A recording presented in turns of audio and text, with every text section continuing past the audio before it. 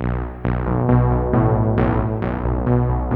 now, for your listening pleasure, here's Polizzi and Rose, covering the week of media, marketing, and digital content news. This Old Marketing. Take it away, boys. Hello, my friends. This is Robert Rose, and welcome to episode number 289 of This Old Marketing, recorded on Thursday, September 16th, 2021.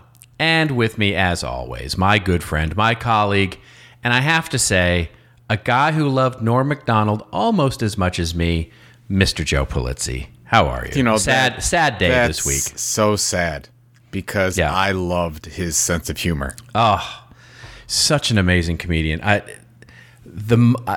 those of you who may not know Norm Macdonald, he's sort of, I guess, best known as the news guy on Saturday Night Live for so many years, but just as a stand-up comic and just sort of that wry, homespun in many ways, in some ways snarky, comedy. Just there was none better. I mean, nobody told a long joke better than Norm Macdonald. So good. And his most recent, I think it was Netflix show that he did, is very good. If you wanted to see some, but I saw a tweet from him. It was in one of the news articles covering his death, and it was something like, don't feel. Yes, I'm going to die, but the good news is that the cancer will die with me.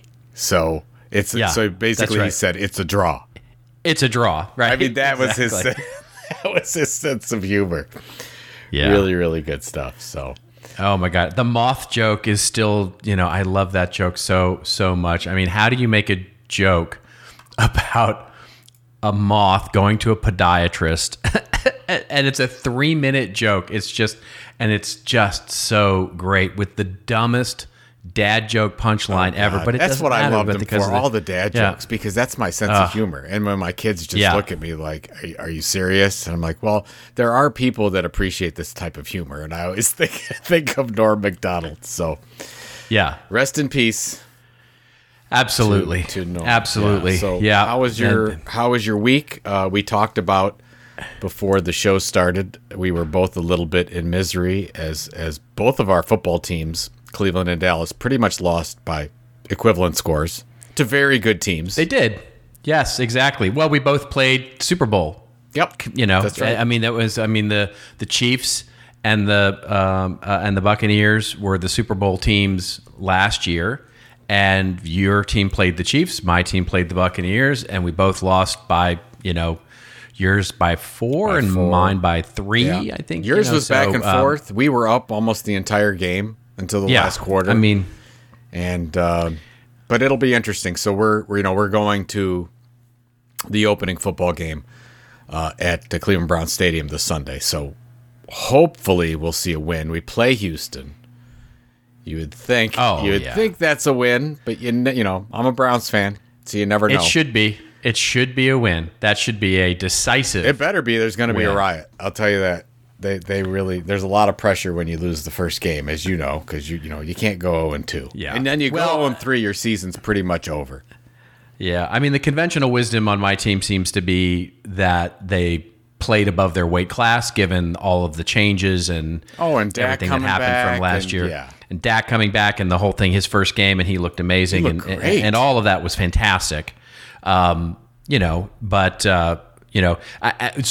in the intervening time, of course, we lost our number one edge rusher, who broke his foot in practice and now is out for 6 to 8 weeks. We lost our number 2 receiver in the Buccaneers game, and we've lost our main right tackle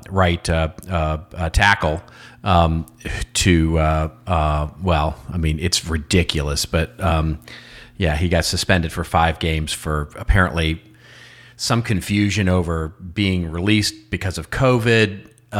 Can't be on the team property, but he's supposed to show up for a drug test. Is he supposed to show up for a drug test? We don't know. There's sounds very complicated. NFL rules are so, anyway, we'll see what happens. But, we're down 3 starting players. So NFL needs to take a page book from college. Now you can pretty much do anything. So exactly. It went from you could do nothing to you can do whatever you want. Yeah, go right ahead. That's right. We don't drug test, especially if you're a big school. They don't drug test or anything anymore. I'm just kidding. No, yeah. Don't take that. That's not to our international listeners. I'm just joking. They do drug test. This is not at Ohio State, but everywhere else they do. You worked yourself out of that corner. You worked yourself out of that corner pretty well. Yeah, whatever. I always work myself back into everything. I don't know, but anything else we need to discuss before we get to? No, I think let's jump right into it. I mean, let's give the listeners a break from our nonsense and actually do a new show. You think anyone ever just listens to the beginning of our podcast and says, "Oh, that's all." That's all I want to listen to. Yeah, they're done with the football talk and whatever the joke was. I want to listen to 10 minutes of nonsense. I don't want any 10 marketing minutes news. Of nonsense. Yeah, that's segment number 1, ladies and gentlemen, is 10 minutes of nonsense. And so now we go to the news. We do have a lot of news this week. None of it earth-shattering, but some really interesting stories and a lot of them. So we'll try and burn through as many as we can here and get to it. And, of course, we'll put all of them in the show notes, as we always do. The first one we just have to acknowledge, the first story that we'll cover in this week's episode is, of course, a follow-through from 2 weeks ago, I think, where we saw the rumor that Intuit might buy the illustrious MailChimp. And guess what? Bum, bum, bum, bum, bum. Dramatic music, please. They did it. This article comes to us courtesy of TechCrunch. And Intuit confirms $12 billion deal. So the rumors were exactly on point to buy MailChimp.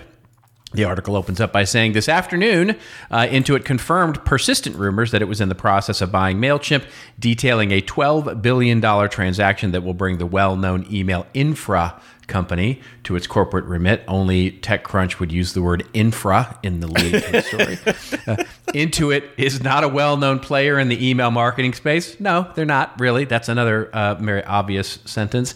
The company is best known for its TurboTax software and associated lobbying of the U.S. government to ensure its rent-seeking can continue. Its recent purchase of Credit Karma and its more dated acquisition of Mint. The MailChimp transaction will comprise both cash and stock. The question rattling around your brain at the moment is the correct thing to ask. Why is Intuit spending 10% of its market cap to buy an email marketing company? Per a release, Intuit thinks that the deal advances its powering prosperity around the world and its strategy to become an AI-driven expert platform. Normally at this juncture, I'd, meaning the reporter here, would convert the company's corporate speak to something in English, but I'm struggling, says the author. Well, we could probably help a little bit with that, given our over-analysis in some cases of what we talked about a couple of weeks ago. But anything to add to this, Mr. Pulizzi, on the acquisition? Well, I think it's funny. Intuit is not in the email marketing space at all. So it's so funny. They say Intuit is not a well-known player in the. No, it's That's not right. a player. Yeah. Not a player at all. That's right. We talked you about. could just say that. We talked about period. This, Full stop. First of all, congratulations to all parties.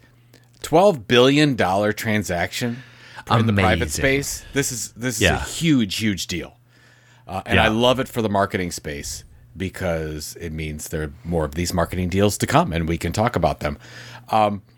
This is a continual land grab.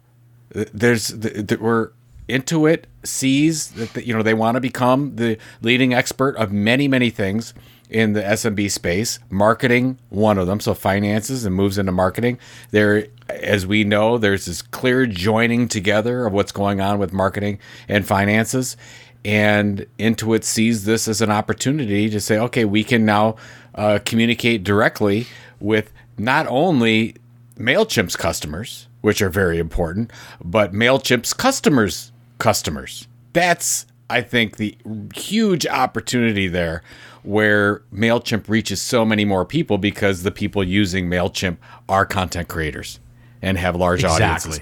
This is almost like a Trojan horse deal that nobody from TechCrunch would see as the opportunity. You and I can see it. This is... Because they got $12 billion is a deal for this. This is going to go down as one of those Instagram type transactions where they, $12 billion. It's hard to say that that's a deal, but it's going to work really well for Intuit long term. What do you think?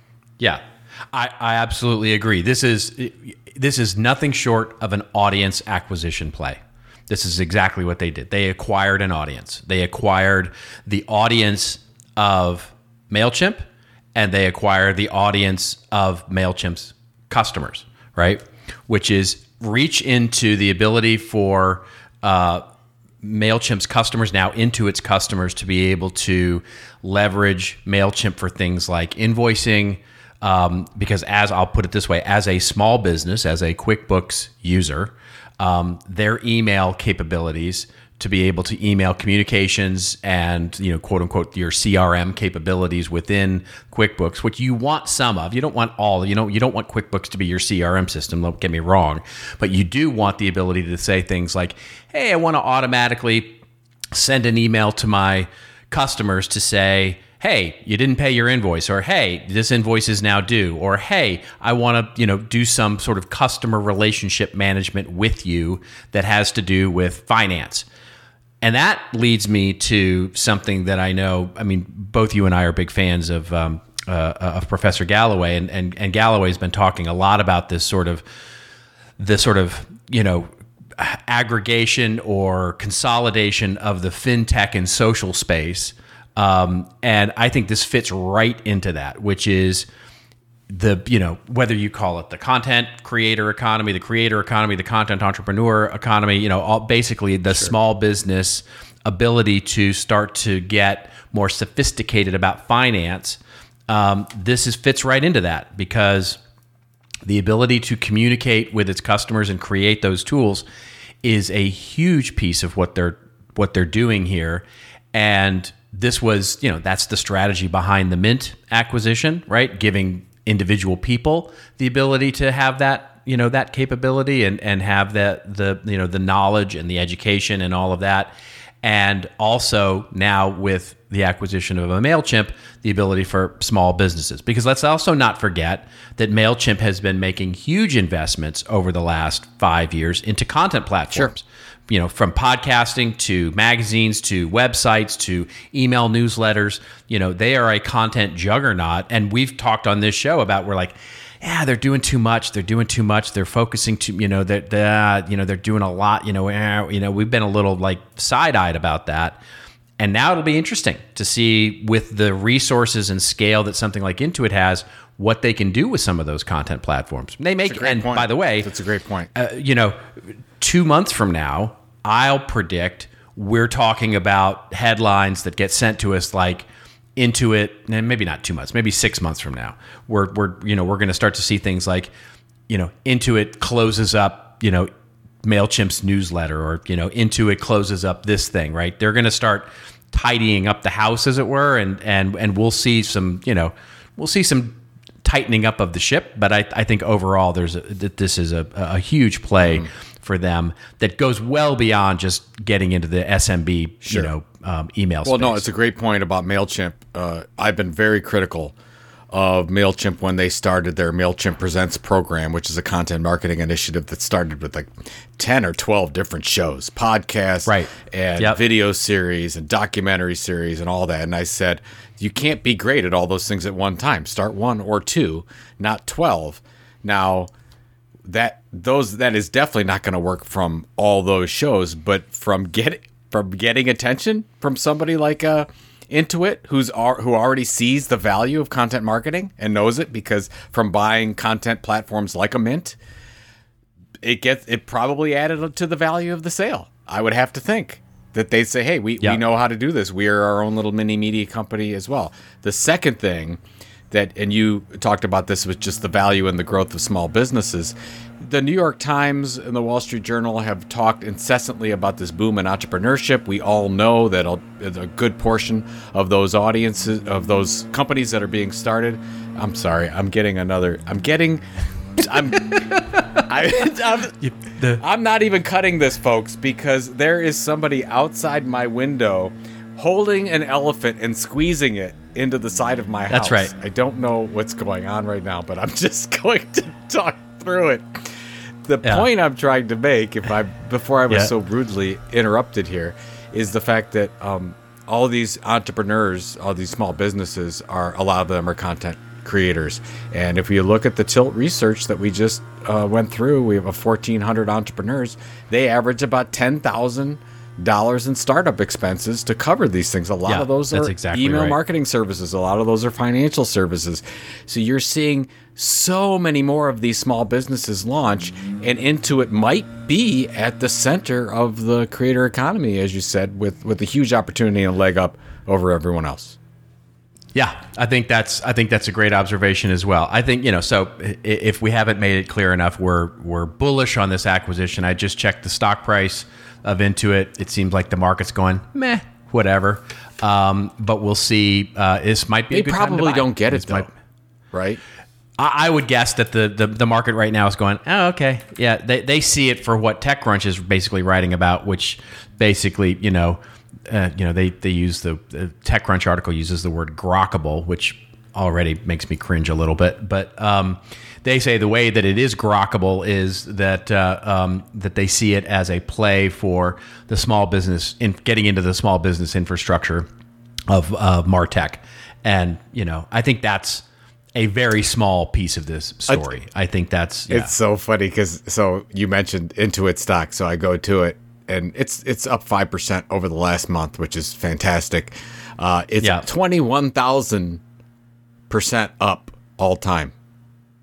I mean, if you put $1,000 in that from the start, you'd be a multimillionaire. So just throwing it out there. It's like it's a good old fashioned Dogecoin. Yeah. Which has not been doing that great lately. I think it saw its run. I think that it's very hard to top 17 million% increase in a year. Yeah, so that's true. How much higher do you want to go? It's one of the largest entities. I need it to go a little higher. Let's put it that way. Just a little bit. I can't believe you own Dogecoin. Oh, I own Dogecoin now. I own Bitcoin. I'm in Ethereum. I'm in Cardano. See, I see the use cases for every one of those except for Dogecoin. There is no use case. Yeah. I bought Dogecoin. I bought Dogecoin at a joke. Yeah, I bought Dogecoin for the meme factor. I think I bought $100 or something of it. But yeah, Cardano and Ethereum are my bigger plays. Okay. Let's move on to our next story here. Let's start burning through these news stories because we got a bunch of them. This is a interesting one, and comes back to the continuing saga. We should have, what we should have? We should get soap opera music here, because it's the continuing as the NFT world turns, and we should get good soap opera here because this episode of As the NFT Turns has us back to OpenSea. OpenSea, of course, the eBay of NFTs. And this also coming from TechCrunch, by the way. The article's headline, OpenSea admits incident as a top executive is accused of trading NFTs on insider information. Dun, dun, dun. Yeah. Get the Californians going here. The eBay of NFTs. Sorry, maybe I'm the only one. Yeah, I think you are. Actually, the eBay of NFTs. I think it's just you. Is running into a scandal as it admits one of its employees traded the crypto digital assets using insider information from the platform.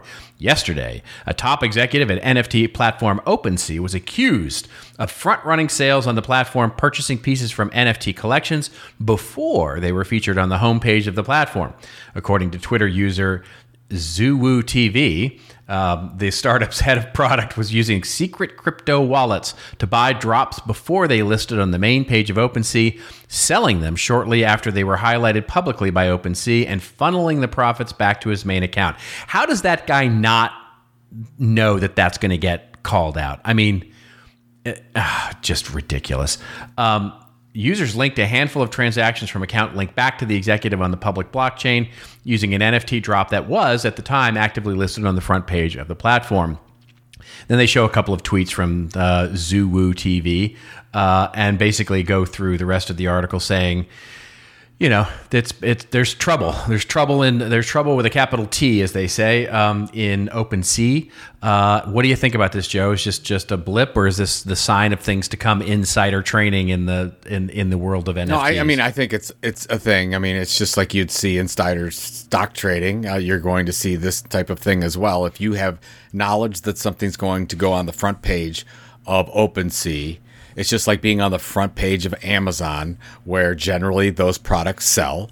So if whatever the process is where it's a highlighted NFT project and it goes on the front of OpenSea, those things are going to get purchased because there are people with a lot of ETH and they're ready to spend it on whatever, baby llama little frog project comes along. It's just a thing. So I think there's probably an incident or two of this happening. Only in 2021 do we start speaking like this, right? This is a whole thing now where baby llama, dad punk sheep, stirrer is going to be like, oh, really? You got baby llama sheep stirrer? Well, oh my gosh, I'm really going into the Dapper Dinos. It's like. Let's talk about this for a little bit because it's important. I was having a conversation with Mark Maxheimer, our director of training, about this the other day. Yeah. You have many, many very successful projects and they do very well. The ones that are doing well have a long roadmap. They are building an audience. They're building a community. They're successful from that standpoint. And it's not just a JPEG. They release. There's ongoing things that deliveries, airdrops to the owner of the NFT. Just like if you had an email marketing system, if you will, that you could deliver content ongoing. This is a real thing that content creators need to know about. And then you have, for every one of those amazing things, you have 600 pieces of trash that people are trying to, get rich quick. So there's a lot of that going on right now, a lot of pump and dumps. There's so many automated bots in OpenSea right now that they'll basically buy when something goes below floor and then quickly resell it. It's really kind of nuts, some of the stuff that's going on. Yeah. Long story short, I think this is small news, but the bigger issue, the bigger story is that OpenSea is this huge gargantuan thing now. All of the NFT platforms are now, where every month they're generating more in revenue than they did the previous year. It's nuts. That's right.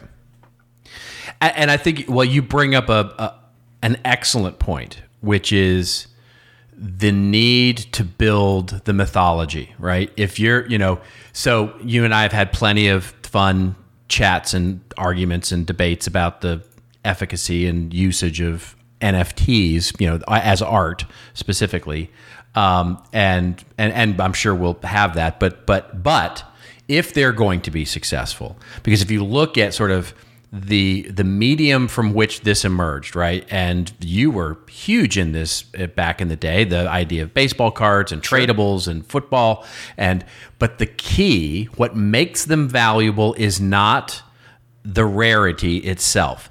It's the rarity in context with the mythology that's been built up, right? So if Hank Aaron had been some no-named, player that played for a couple of years and didn't really, do much, well, his baseball card would not be worth that much. But because he's Hank Aaron, his card is worth, and I'm making this up because I have no idea about what I'm talking about. But the point being, it's the mythology that is built up around that, the community that is built up around that, to use your word, that makes things valuable, right? Mm-hmm. The reason that a tradable Yoda doll right now, or a tradable Star Wars character, or a tradable doll or action figure, or whatever you look at as sort of being that, is the rarity plus the mythology. The popularity and the community and audience built around the mythology of Star Wars is what makes anything Star Wars valuable. And then you apply the rarity of the thing, right? And so if NFTs are ever going to be successful, if any kind of NFT, so the reason that CryptoPunks is successful, yes, it's rare. There's only a few of them, but it's the mythology that has grown up around their origin, and the fact that they were one of the first, and the fact that there was a whole thing about them, and then who bought them, and that mythology has continued to foment the value of those things as being valuable. And you're exactly right. If the ones that are going to be successful here, they're going to be the ones that can, quite honestly, build a content marketing and story strategy around what they're doing. It's interesting. We've been watching this whole thing. Have you heard of the Crypto Dads project? I have. Now I've been doing a lot of research on it. Actually, Jared Morris, who works with Brian Clark over at Unemployable and the other products over there, we've been talking about this, and he's interviewing the founder, Anthony J. Of Crypto Dads. Now you think they just launched a bunch of NFTs. By the way, they're 10,000 different Crypto Dads, and they look sort of like something you'd see on Fox Animated. Broadcast, that kind of thing. Really interesting. They're all different, but they spent months and months ahead of time cultivating a community and an audience and building a roadmap and getting people to buy into that over time. And that's why when they launched last week at 0.07 ETH, now you can't get one for less than 2 ETH. That's at a real. So basically you've gone from $100 to $8,000. For one of these things. That those things don't just happen. You might think that they're silly, but this was a content marketing roadmap that they built, and they've done a great job of it. But I love what you're talking about, mythology and story, and when you bring up baseball collectibles. I'll give you a really good example of this. I collected Jim Thome cards for years. Jim Thome, first baseman, third baseman, DH for the Cleveland Indians for a long time, hit 612 home runs, eighth all time in home runs hit. His cards are not worth that much compared to, let's say, a Mickey Mantle who's hit 536. So Jim Thome's hit 80 more home runs than Mickey Mantle, but Mickey Mantle cards are worth 1,000 times more because there's an amazing story behind that. That's right. And I think that's what you're trying to tell, is that these NFTs can be a great way and a conduit to build a long-term relationship with an audience. But you have to have a plan and a strategy. And it's the same thing that goes with, I was just talking with somebody the other day we were talking about it, with creator coins, with Rally. And we were talking about how Tilt Coin's doing okay and whatever. And we both were talking about the fact that if you're going to launch something like that, you have to have a strategy for how you're going to deliver value to the audience over time, not just the coin. Yeah, the coin is just a way to facilitate that value. It's not the thing. And people get lost as NFT's the thing. NFT's not the thing. It's just the facilitation method for great communication, content, artwork, building a relationship over a long period of time. So that's right. And it's also, by the way, why I'm still bearish and don't like the idea of brands doing this as a stunt. Right? I'm not a fan of Bounty coming out with their, NFT bounty package, right? Where they create a JPEG, because that's all they're doing. They're just creating a JPEG and basically you're saying, the Bounty brand, which I can go get at my local grocery store, they haven't built a mythology. There's no mythology there, right? There's nothing there that builds any kind of story or value. And so I think those things are fads at best. Here's the different way to look at it. What was I looking at the other day? Forbes magazine, Fortune, I think it was Fortune magazine. They did an NFT of one of their covers a couple months back. Sold it for like 5 ETH or 6 ETH or whatever. They had multiple versions. Great. It's just a picture. It's just a great, and it moves a little bit. Great. That's just playing on the collectability of it, its newness. That thing's gonna fade. It's a total fad, right? I mean, somebody's gonna buy that for 5 ETH, and that's where it's gonna stay forever. But let's say that you're Anheuser-Busch, and you go and pay whatever you paid, $90,000 for beer.eth, and let's say you go and get an NFT from beer.eth, and every month you're sent a different beer, or a special amazing content experience, or you get let in to events around the country because you're part of this first VIP NFT for beer.eth. Those are the things that you have to think of about the ongoing experience after somebody buys the access through the non-fungible token. So, yep. Great point. Good stuff. Good stuff. Wow, we agreed on NFTs. This is... You're coming around, my friend. A new episode on As the NFT Turns. And that's cue music, cue Californians music. God, somebody needs to do that. Somebody nobody needs to do this. Only you want it done. Nobody else wants I want it done. We'll be right back. Starting a business can be overwhelming, and a great way to make it simple is to go step by step. The Dot Online Business Academy offers simple, easy to follow, and completely free courses to help you find a business idea, create a business plan, build a website, and more. The short videos, bonus activities, and resources give you everything you need to take your business up and running. Hosted by industry experts such as Ryan Folan, Jason Falls, and Kim Garst, these courses also come with interesting activities and exciting prizes. For more information, visit academy.get.online. That's academy.get.online. And now, back to the show. I'm going to do it. All right, let's move on to our next story here. Let's burn through these stories here as we get to them. This one comes courtesy of the Daily Variety, my hometown news magazine here in Los Angeles. And yes, we're talking about Clubhouse. We haven't talked about Clubhouse in probably 2 or 3 months. And Clubhouse has made a little bit of news, which is interesting because now Clubhouse is on page 4 of my iPhone because I just don't care anymore. But Clubhouse hires NPR veteran Nina Gregory. The article from Variety opens up by saying Clubhouse, the live audio chat startup, has hired 15-year NPR veteran Nina Gregory as head of news and media publishers. Gregory most recently was senior editor on NPR's Arts Desk, where she had overseen coverage of film, TV, art, design, fashion, food, and culture. In her new role at Clubhouse, Gregory will be working with media brands on engaging with the Clubhouse community. She is also tasked with working on helping news organizations use Clubhouse, connecting with journalists, and developing audio training opportunities at journalism school. And then it goes on to talk a little bit about Gregory's resume and all of that. And she's a very, very accomplished journalist. Does this signal a direction for Clubhouse, Joe, or is this just something that they're hiring a very accomplished, ostensibly influencer manager? I think that well, first of all, we've talked about it many times. Clubhouse doesn't have to be Facebook.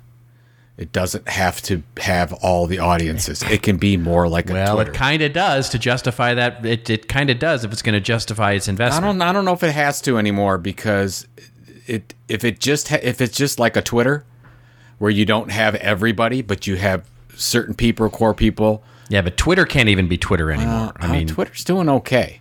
I think Twitter's going to be just fine if they're going to get bought at some point. Yeah, they're going to be just fine and they'll get their valuation and everybody will be happy. But I think that if they just focus on their core creators, and that's what this is they need somebody to come in and shepherd and talent and help them move along and figure out how they're going to build audiences and monetize. And I think that's what this is all about. And you've got all the other major platforms, YouTube specifically. Now you've got Twitch doing it, where they've got these creator funds. LinkedIn just announced a creator fund. Everybody's focused on how do we help these creators help us. And this is part of it. You have some really, really amazing shows on Clubhouse, and you have some really horrible things. Maybe more horrible things than good things. So we've got to go in there and they've got to say, look, we've got to have 100, 200 really amazing shows that are happening all the time to build this audience and become a thing. And that's what Spotify did. Some they purchased, some they grew organically. I just think this is what you're seeing, and this is the natural progression of it. I think you're right, and I think this is Clubhouse chasing Spotify at this point. It feels like to me.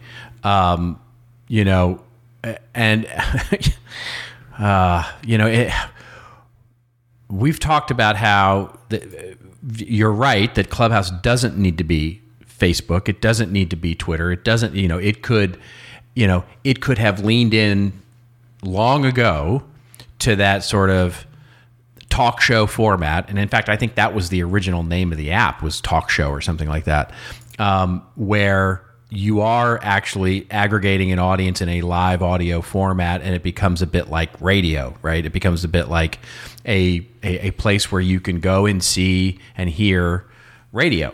audio, where there are shows, there are people talking, and that's basically democratized radio, right? Where everybody, it's sort of the 2021 version of your cable, Wayne's World cable access show, but the positioning out of the gate was this sort of democratized town square where you can go aggregate around topics and create audio rooms around these topics. And what they realize, I think what they're starting to realize, at least this is something I can observe, is that there are not that many people that are interested in covering a variety of things. There are a lot of people interested in covering a few things. And so there are topics in there which are highly competitive, crypto being one, growth hacking or how to be a millionaire being another one, some other issues, political issues being others. And I think, to me, when I see them doing something like this, it's them realizing we don't have enough diversity of what's actually going on in the world in our, and we'll never build an audience, a wide enough audience other than those that want to talk. In other words, we're building an audience, but it's all people who want to talk. And the power of any social media network is not in its content creators, it's in its content consumers. And that's you've got to balance that in such a way that makes that really, you look at all the social media platforms that have been successful. TikTok is a fantastic example of this, right? The balance of content creators and content consumers is right for TikTok, right? There are so many content creators on just so many different topics and content and what you want to see, which brings in the diverse and big audience of content consumers, and that's where the money is made. That's where your money is made, is in the content consumer class. So, and Clubhouse doesn't have that right now at all. You can see the downloads per month. Nobody cares. And it's just going to continue to become more irrelevant and more irrelevant unless they can shake it up. Unless they can start to look a little more like, hey, this is where you're going to come see so-and-so. This is where you're going to get CNN. This is where you're going to get the news, for Gen Z. I don't know what it is, but it's something that needs to be attractive to bring the moths to the flame, as it were. I think that you are way too down on Clubhouse. I know. A couple of weeks ago, I said I didn't like Clubhouse for what we were trying to do for our strategy, which is fine. But the problem the Clubhouse had is they shot up like the NFT market did earlier in the year. And everyone's like, oh my God, it's so... Okay, yeah, they're not seeing 1 million downloads a month now. They're seeing 300,000 downloads a month. Oh my God, that's horrible. That's pretty good. If what the company's saying is correct, that they're seeing 700,000 chat rooms created daily, doubling from May, and people are spending, on average, 70 minutes on the platform, that's pretty damn amazing. Come on. They just started. So if they just keep on this trajectory, doing nothing else but growing at 200 to 300,000 downloads a month and averaging 60 minutes or so per session, it could be one of the greatest social platforms on the planet. Right? No. No, I don't agree. I agree if they could do what you're talking about. But they're already. But I'm saying they're doing that right now. We don't have any. Where's the data that says that they're not going to continue to do a couple 100,000 downloads a month, which is great, and they're not going to drop from 70 minutes to 2 minutes in engagement? So there's something here, right? Maybe. It just started. They're not even a year old, right? Or they're about a year old. This is look, the challenge I have with this, with Clubhouse, is not that I didn't believe that it could be a good, small, niche player in the space. And by that, I mean, I don't mean, it needs to be small by, our standards of small. I mean small in the world market kind of small, right? Not Facebook, not Tencent, not Alibaba, not Twitter, not a global player in this space. And the interesting thing to me will be how they manage their top heaviness, because the company is so top heavy now with investment. It's just going to be very hard if they're not going to become a category killer to keep that top heaviness, right? To keep investors happy. And if you can't keep investors happy, then, at some point, you have to either get acquired or you have to just keep running, right? You just keep running, and we'll see. I am. I'll put it this way: I am bearish on Clubhouse, as I was on Quibi. So, oh man, you cannot put those two in the same category. No. I know. I know they're not. I don't think it's the same. I don't think it's the same cadence of trajectory down, because I think Quibi was doomed from the start. But I do believe that you're not going to see Clubhouse survive for 5 more years. I don't know. I would imagine you're talking about their VC funding, and A16Z is probably extremely happy with their unicorn of Clubhouse right now.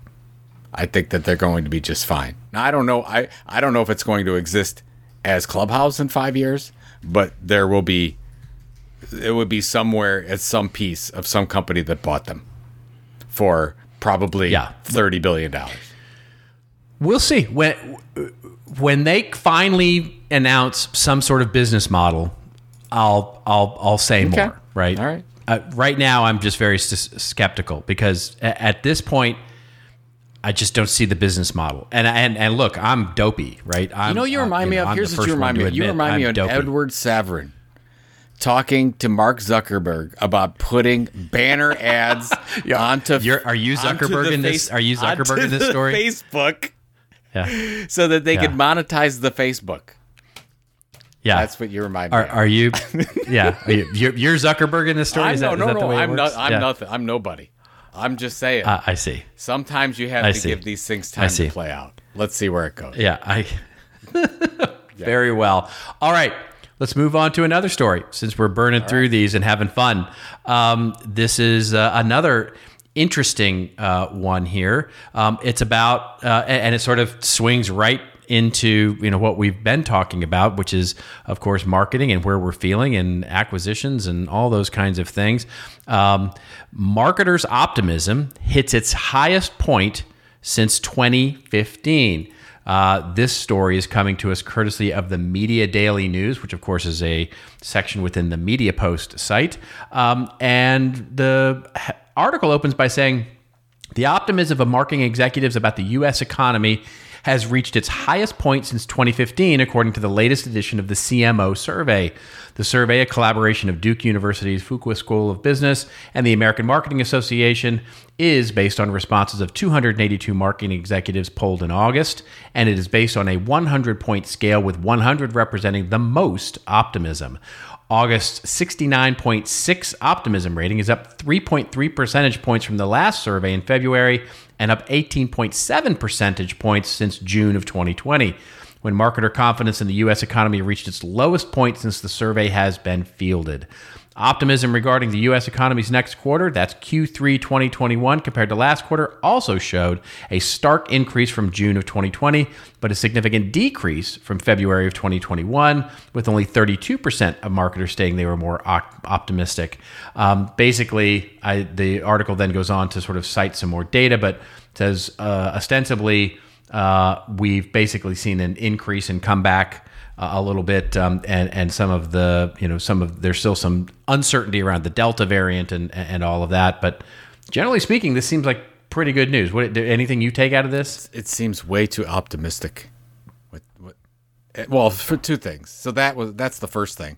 The second thing is, did you watch the video associated with this one? Did you go through that? I did not. It's fine. They go through all the different findings of the CMO survey, and they talk about the different responsibilities of the digital marketing leader, and content creation, content marketing, content anything is not on there. It's just weird. You have social media, and it's AMA. I don't. It's yeah, why? Well, I mean, you subscribe. There's. It's almost like we went back 10 years, and they just keep using the same survey over and over again. So that's the one thing that bothered me. So I right off the bat, I'm like, as much as this survey does a lot of good in some ways, I don't think it is a real interpretation of what's going on out there. The second thing I would say is there's a 58% of the total marketing budget is spent on digital now. Now, you might think that I would say that that's a good thing, and I don't think it is. I think it's too much. Yeah. I think that there are such huge... Now, I get why you might not want to go into the event business right now, but I think there's way too much opportunity on the print side. There's other opportunities that I think have been in such a bear market for so long, we don't even see them as opportunities anymore. And I mean, frankly, if I was in marketing, if I'm a CMO, I'm looking at starting a state-of-the-art print magazine right now for my core audience, because they're not getting any decent mail. It is all crap. It's all we're getting, and we're still going to get the mail 6 times a week. Yeah. So what an opportunity that is, and I don't think any of these CMOs see it, because everybody's talking about, we got to be on social, and what are we doing from a digital standpoint, and even into NFTs and all this other stuff. And we're not thinking about good old-fashioned, traditional marketing from the print standpoint is something we need to look at. So it was just missing. I agree mostly with what you're saying. I think, and this is, I would say from our, what I typically call my walking the dog survey, which is just literally talking with people that that are sort of in my circle, which include all the clients. We've done at this point in the year, so here we are at mid-September, and we've done, I think, 25 engagements with large notable brands this year, all of which I've spoken with some level of senior leadership in the marketing group. And, and then, certainly social conversations, conversations and interviews and other podcasts and all those kinds of things and if I had to lump all that stuff together into a giant pile of data, which I totally get is anecdotal at this point, I would say that the sentiment, I agree with the sentiment. I agree that most CMOs, marketing leadership in organizations, are feeling good about the future, with a huge asterisk saying it all depends on what happens in the next few months with this Delta variant thing, right? All depends on COVID. And, I think in so many ways, the politicization, I don't know, however you want to say it, but of the disease has caused true uncertainty in the marketplace, where there's a hesitancy, because the other, sort of, you look at the tension of this, Gartner has come out and said, look, budgets are lower, there's concern about marketing spend. We've covered that on this show before, sort of we see advertising budgets up, but we see marketing spend down, and we see the shifting of money. And I totally agree, by the way, that a lot of that money is getting shifted into brand and content and customer experience, because digital customer experience is truly where a lot of CMOs are focusing their attention and rightfully right now, so. And rightfully so. Yeah, absolutely, right? It's all moved, curbside and, e-commerce and all the things that are happening because it have been accelerated because of the pandemic have really shifted things. And so totally get all that. The sentiment I see is being rather bullish. And what we see out there is sort of a we're ready to go once you unleash us, right? And where I think that starts to lead to is, and you're right, this study doesn't cover that at all. It's like, all right, well, if you're feeling so positive, what is it you're feeling so positive about doing? That's the real question, right? It's like, who cares how you feel? What are you going to do because you feel so good, right?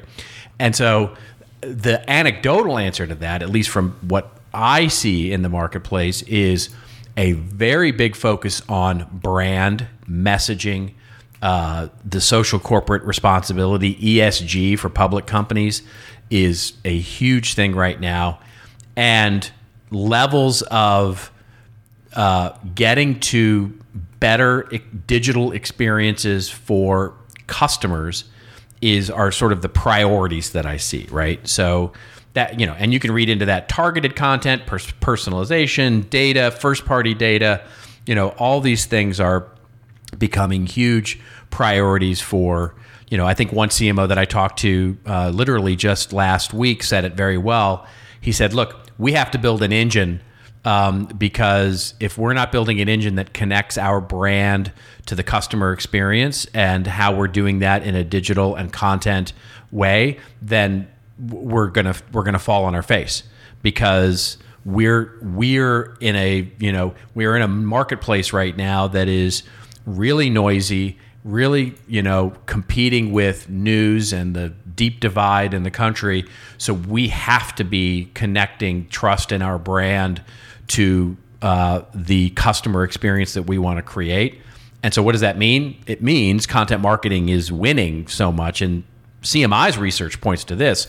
Big bullish budgets, team size, focus on content marketing in the next 12 months. And I just think that makes me feel good, obviously, for the obvious reason, because it's the business I'm in. But I think it also speaks to where we are, where CMOs are right now. We'll see. Yeah, it's of course, you take the survey for what it's worth. There's always good things and bad things. But it's just, those are the things that I looked at. I think the other thing is, it's just when I go get the mail every day, I'm just befuddled by the nothingness. I'll tell you, here's the punchline then. Here's the funny punchline. This CMO that I'm talking to, his biggest priority right now, he wants to launch a print magazine. Yeah. I didn't want to bury the lead like that, but as soon as you said that, it reminded me that his big thing is, he said, I want to be in my customer's mailbox. And he's a B2B organization, by the way. So he says, I want to be in my customer's mailbox, because that's part of our customer experience that differentiates, because nobody in our marketplace is. I love to hear that. And I think what you're going to see during the holiday season here, you're going to see Amazon and Walmart spend so much more money this year on their print catalogs. You're going to be astounded. You'd be like, oh my goodness. And that's when the tide turns, right? You're getting the leading e-commerce companies in the world, digital companies in the world, that are starting to rethink and say, oh, it's not just digital. That we have customer experiences many different ways. We can lead content first to do that properly, in many ways. So there you go. Yeah. Good. Yeah. All right, ladies and gentlemen, it is now time for your favorite part of the show, the empirically proven favorite part of the show that we haven't said in a while, which is, of course, our rants and rave section, when Joe and I go off on a little bit of a rant or a little bit of a rave over something that makes us feel, well, I'm not even going to bring Norm Macdonald back into this, because it's just so sad. I have a bit of a commentary, but you want to go first? Do you want me to go first? I want to hear yours. Okay. I know it's going to be interesting, as always. But I wanted to get this into the show notes, because I think it's very important. You and I have talked about DAOs before, decentralized autonomous organizations. They need to have a better name for that. But anyways, it's... Somebody's going to come up, by the way, with the whole DAO of, the DAO of banks, the DAO. Oh, it's feeding off of the Chinese DAO. Oh, yeah, you're probably right. Trust me, book titles in 3, 2, 1. Okay, there you go. The DAO of DAO. Yeah. Exactly. So there's this report that's being done. I'll put this in the show notes. It was curated by Gitcoin and the Bankless DAO. By the way, Bankless LLC is an amazing newsletter, video series, podcast series, all about the crypto, NFT, ETH side of the industry. They have started their own DAO called the Bankless DAO, and they're really focusing on what makes them work as well. So they put together this report just FYI, if you don't know, a decentralized autonomous organization, according to Wikipedia, is an organization represented by rules encoded as a computer program that is transparent, controlled by the organization members, and not influenced by a central government. So if you think about a DAO as a new entity, like you would see an LLC or something like that, it's governed by the collective, and there is ownership based on usually some kind of a token. So people are, in the community, they get compensated for maybe initial stake, or they might get compensated ongoing for the work that they provide. You're seeing launches of DAOs all over the place in every industry, and what you're really starting to see is this power of the collective.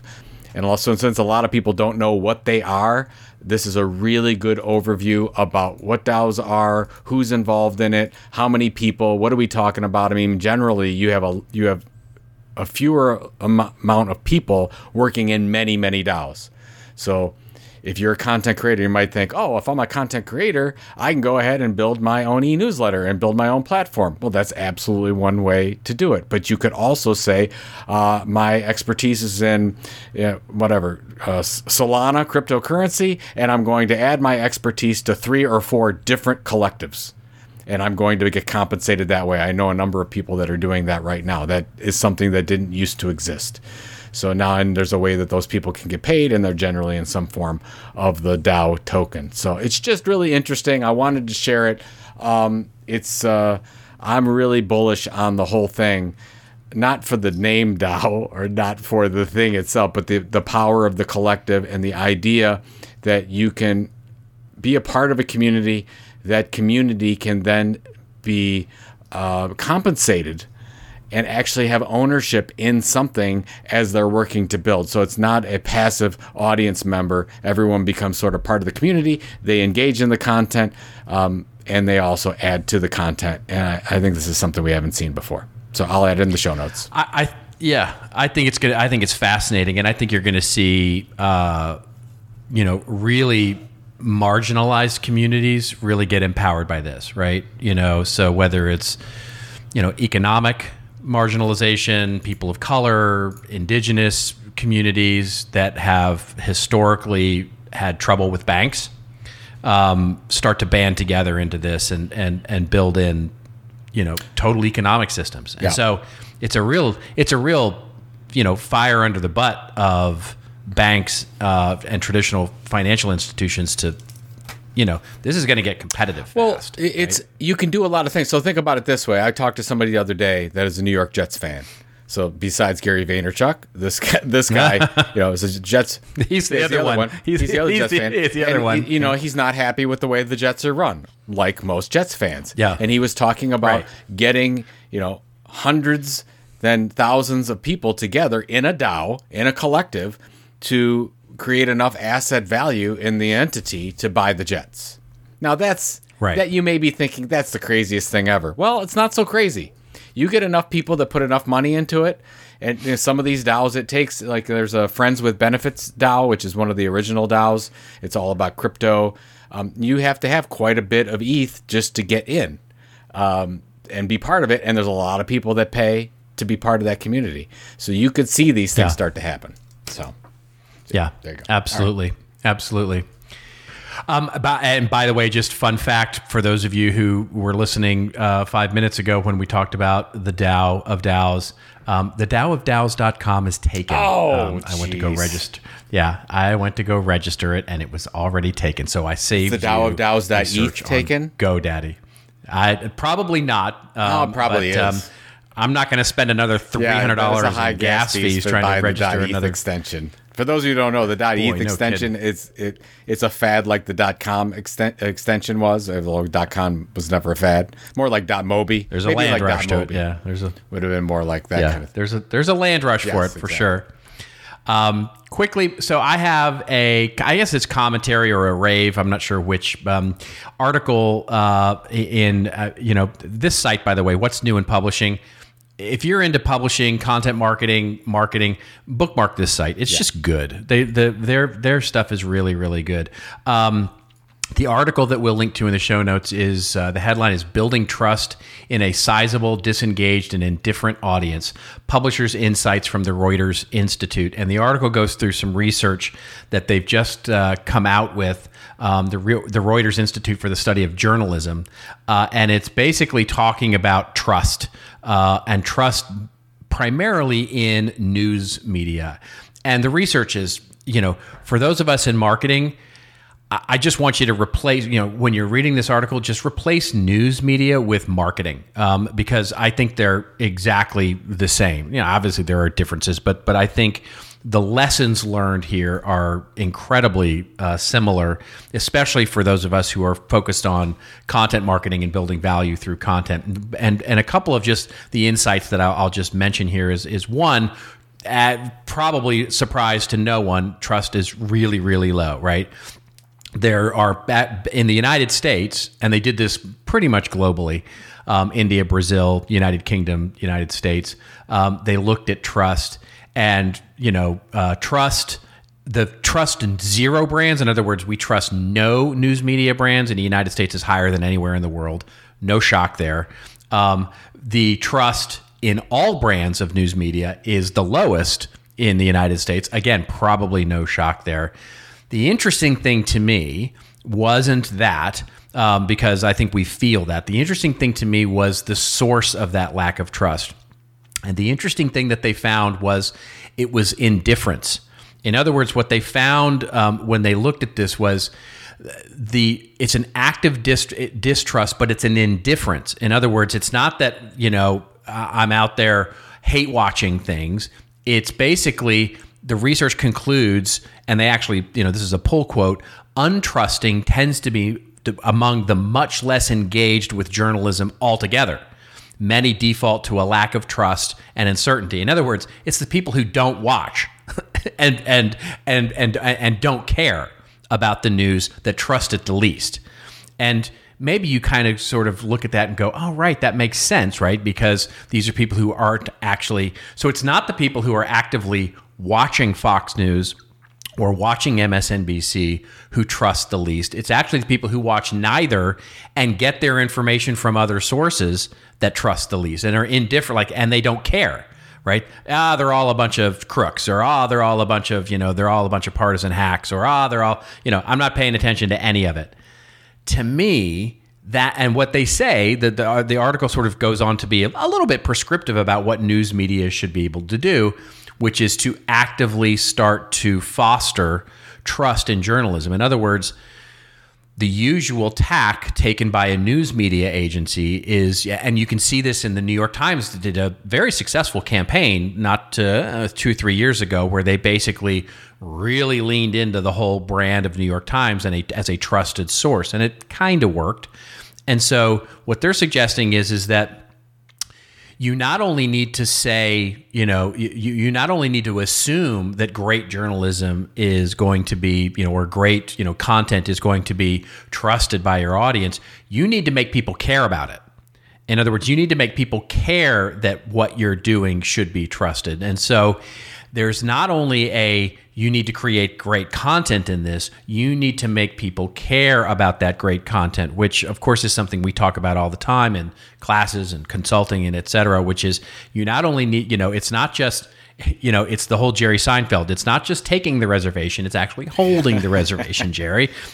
It's not just creating the great content, it's actually communicating the value of that great content to your audience as well and making them care about it, because the people that don't like your content and don't trust your content, quite frankly, those aren't the people that you're trying to get to anyway. Those are the active, the ones who unsubscribe from your email newsletter. They hate comment you. They're trolls on your social media, whatever. Those aren't the people that you care about. The people that you care about are the people who are indifferent right now, who get your email newsletter but don't care, right? Who look at your content and don't care. That's where we have to focus. And this is research that points right to that. And I just thought it was just such a fascinating point of view on where trust is. And it's not in the active trolling sort of, people that we would normally assume. It's in the people that we don't see. It's in that invisible majority probably of people that just don't give a shit. It's interesting. It's a great point. It seems to me that there's an opportunity for non-media companies in this because of the trust issue. But the one thing that you see different, where you see all these content creators that are building these amazing communities, they communicate back. They have some kind of a Discord channel or some kind of a commentary system to communicate directly back with the audience. You don't see that a lot in news media. And I think you need to start to. I would love to see, where you have a comment section underneath an article and it's usually like YouTube spam. You don't have anybody with real commentary, like a communication ongoing. And I would wonder if you started a small media company and with every one of the categories you had your own little Discord group so that people could actually talk about them in a very polite, hopefully polite way. And that's where I think you build a lot of the trust. It's just interesting that they don't do that. They kind of stand at arm's length. Oh, we're the media. I don't think that's the media anymore. So I think you're exactly right. I mean, I think I was just, and speaking of Professor Galloway, I was just hearing about a service, and while you were talking, I was trying to look it up and can't find it just at the moment. But there's a service actually that now exists where for example, the Wall Street Journal is creating their commenting section, which is basically it's built a little bit on artificial intelligence as well as some human interaction to maintain the quality, right? And it's not what they're looking for is not the active disagreement. What they're looking for is the purposely destructive. In other words, they put out an article and they, if people are having an intelligent but passionate debate, they let it ride. That's a good thing. But if people start putting in trolling comments or things that aren't true or, not, sort of the conspiracy types of theories and stuff like that, those are the ones they delete. And it's sort of built to do that.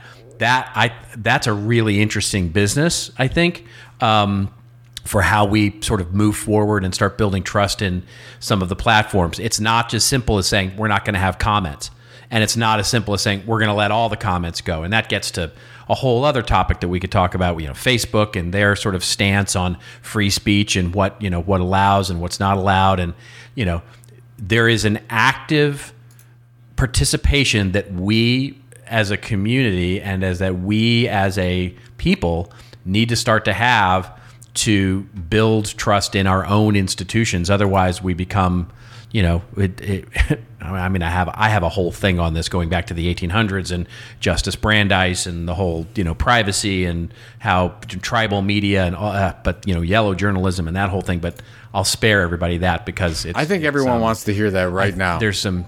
right at 106, right at the end of this right podcast. At 106 in the podcast, right? Exactly. So, yeah, where are you this week, Joe? We actually have Parents Weekend down at University of Kentucky, so we'll be going down and going to the football game and seeing our son, and we'll see how it goes.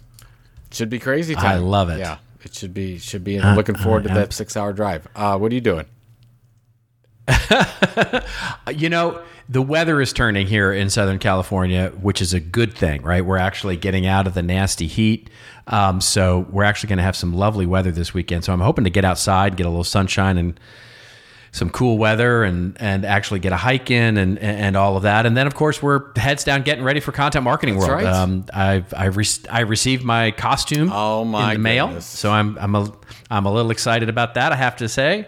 A little unreasonably excited about that. But getting ready to fly in 2 weeks. So yeah, that's crazy. I have to figure out what we're doing on the show. Presentation today. So the people, demanding people, they would want their presentations 2 weeks ahead of time. Demanding people. Damn them. Damn those people. They're demanding of my presentation. It's my Katharine Hepburn impression to use, guys. All right, yeah. That's it. We're signing off. If you want to get all the goodness of this podcast show notes or dive into any of the other 288 episodes, well, get on over to our shiny new website. It's not new anymore. It's our shiny website. It's old website. It's thisoldmarketing.site. And if you want your own .site domain, we want to thank the wonderful folks at Radix for empowering our wonderful .site, and you can get your own .site domain from them. So get on over to thisoldmarketing.site. We'll have all of the show notes that we talked about today and burned through a bunch of those stories and others that you might be interested in. And until we meet again, remember, folks, it's your story to tell. Tell it well. We'll see you next week on This Old Marketing.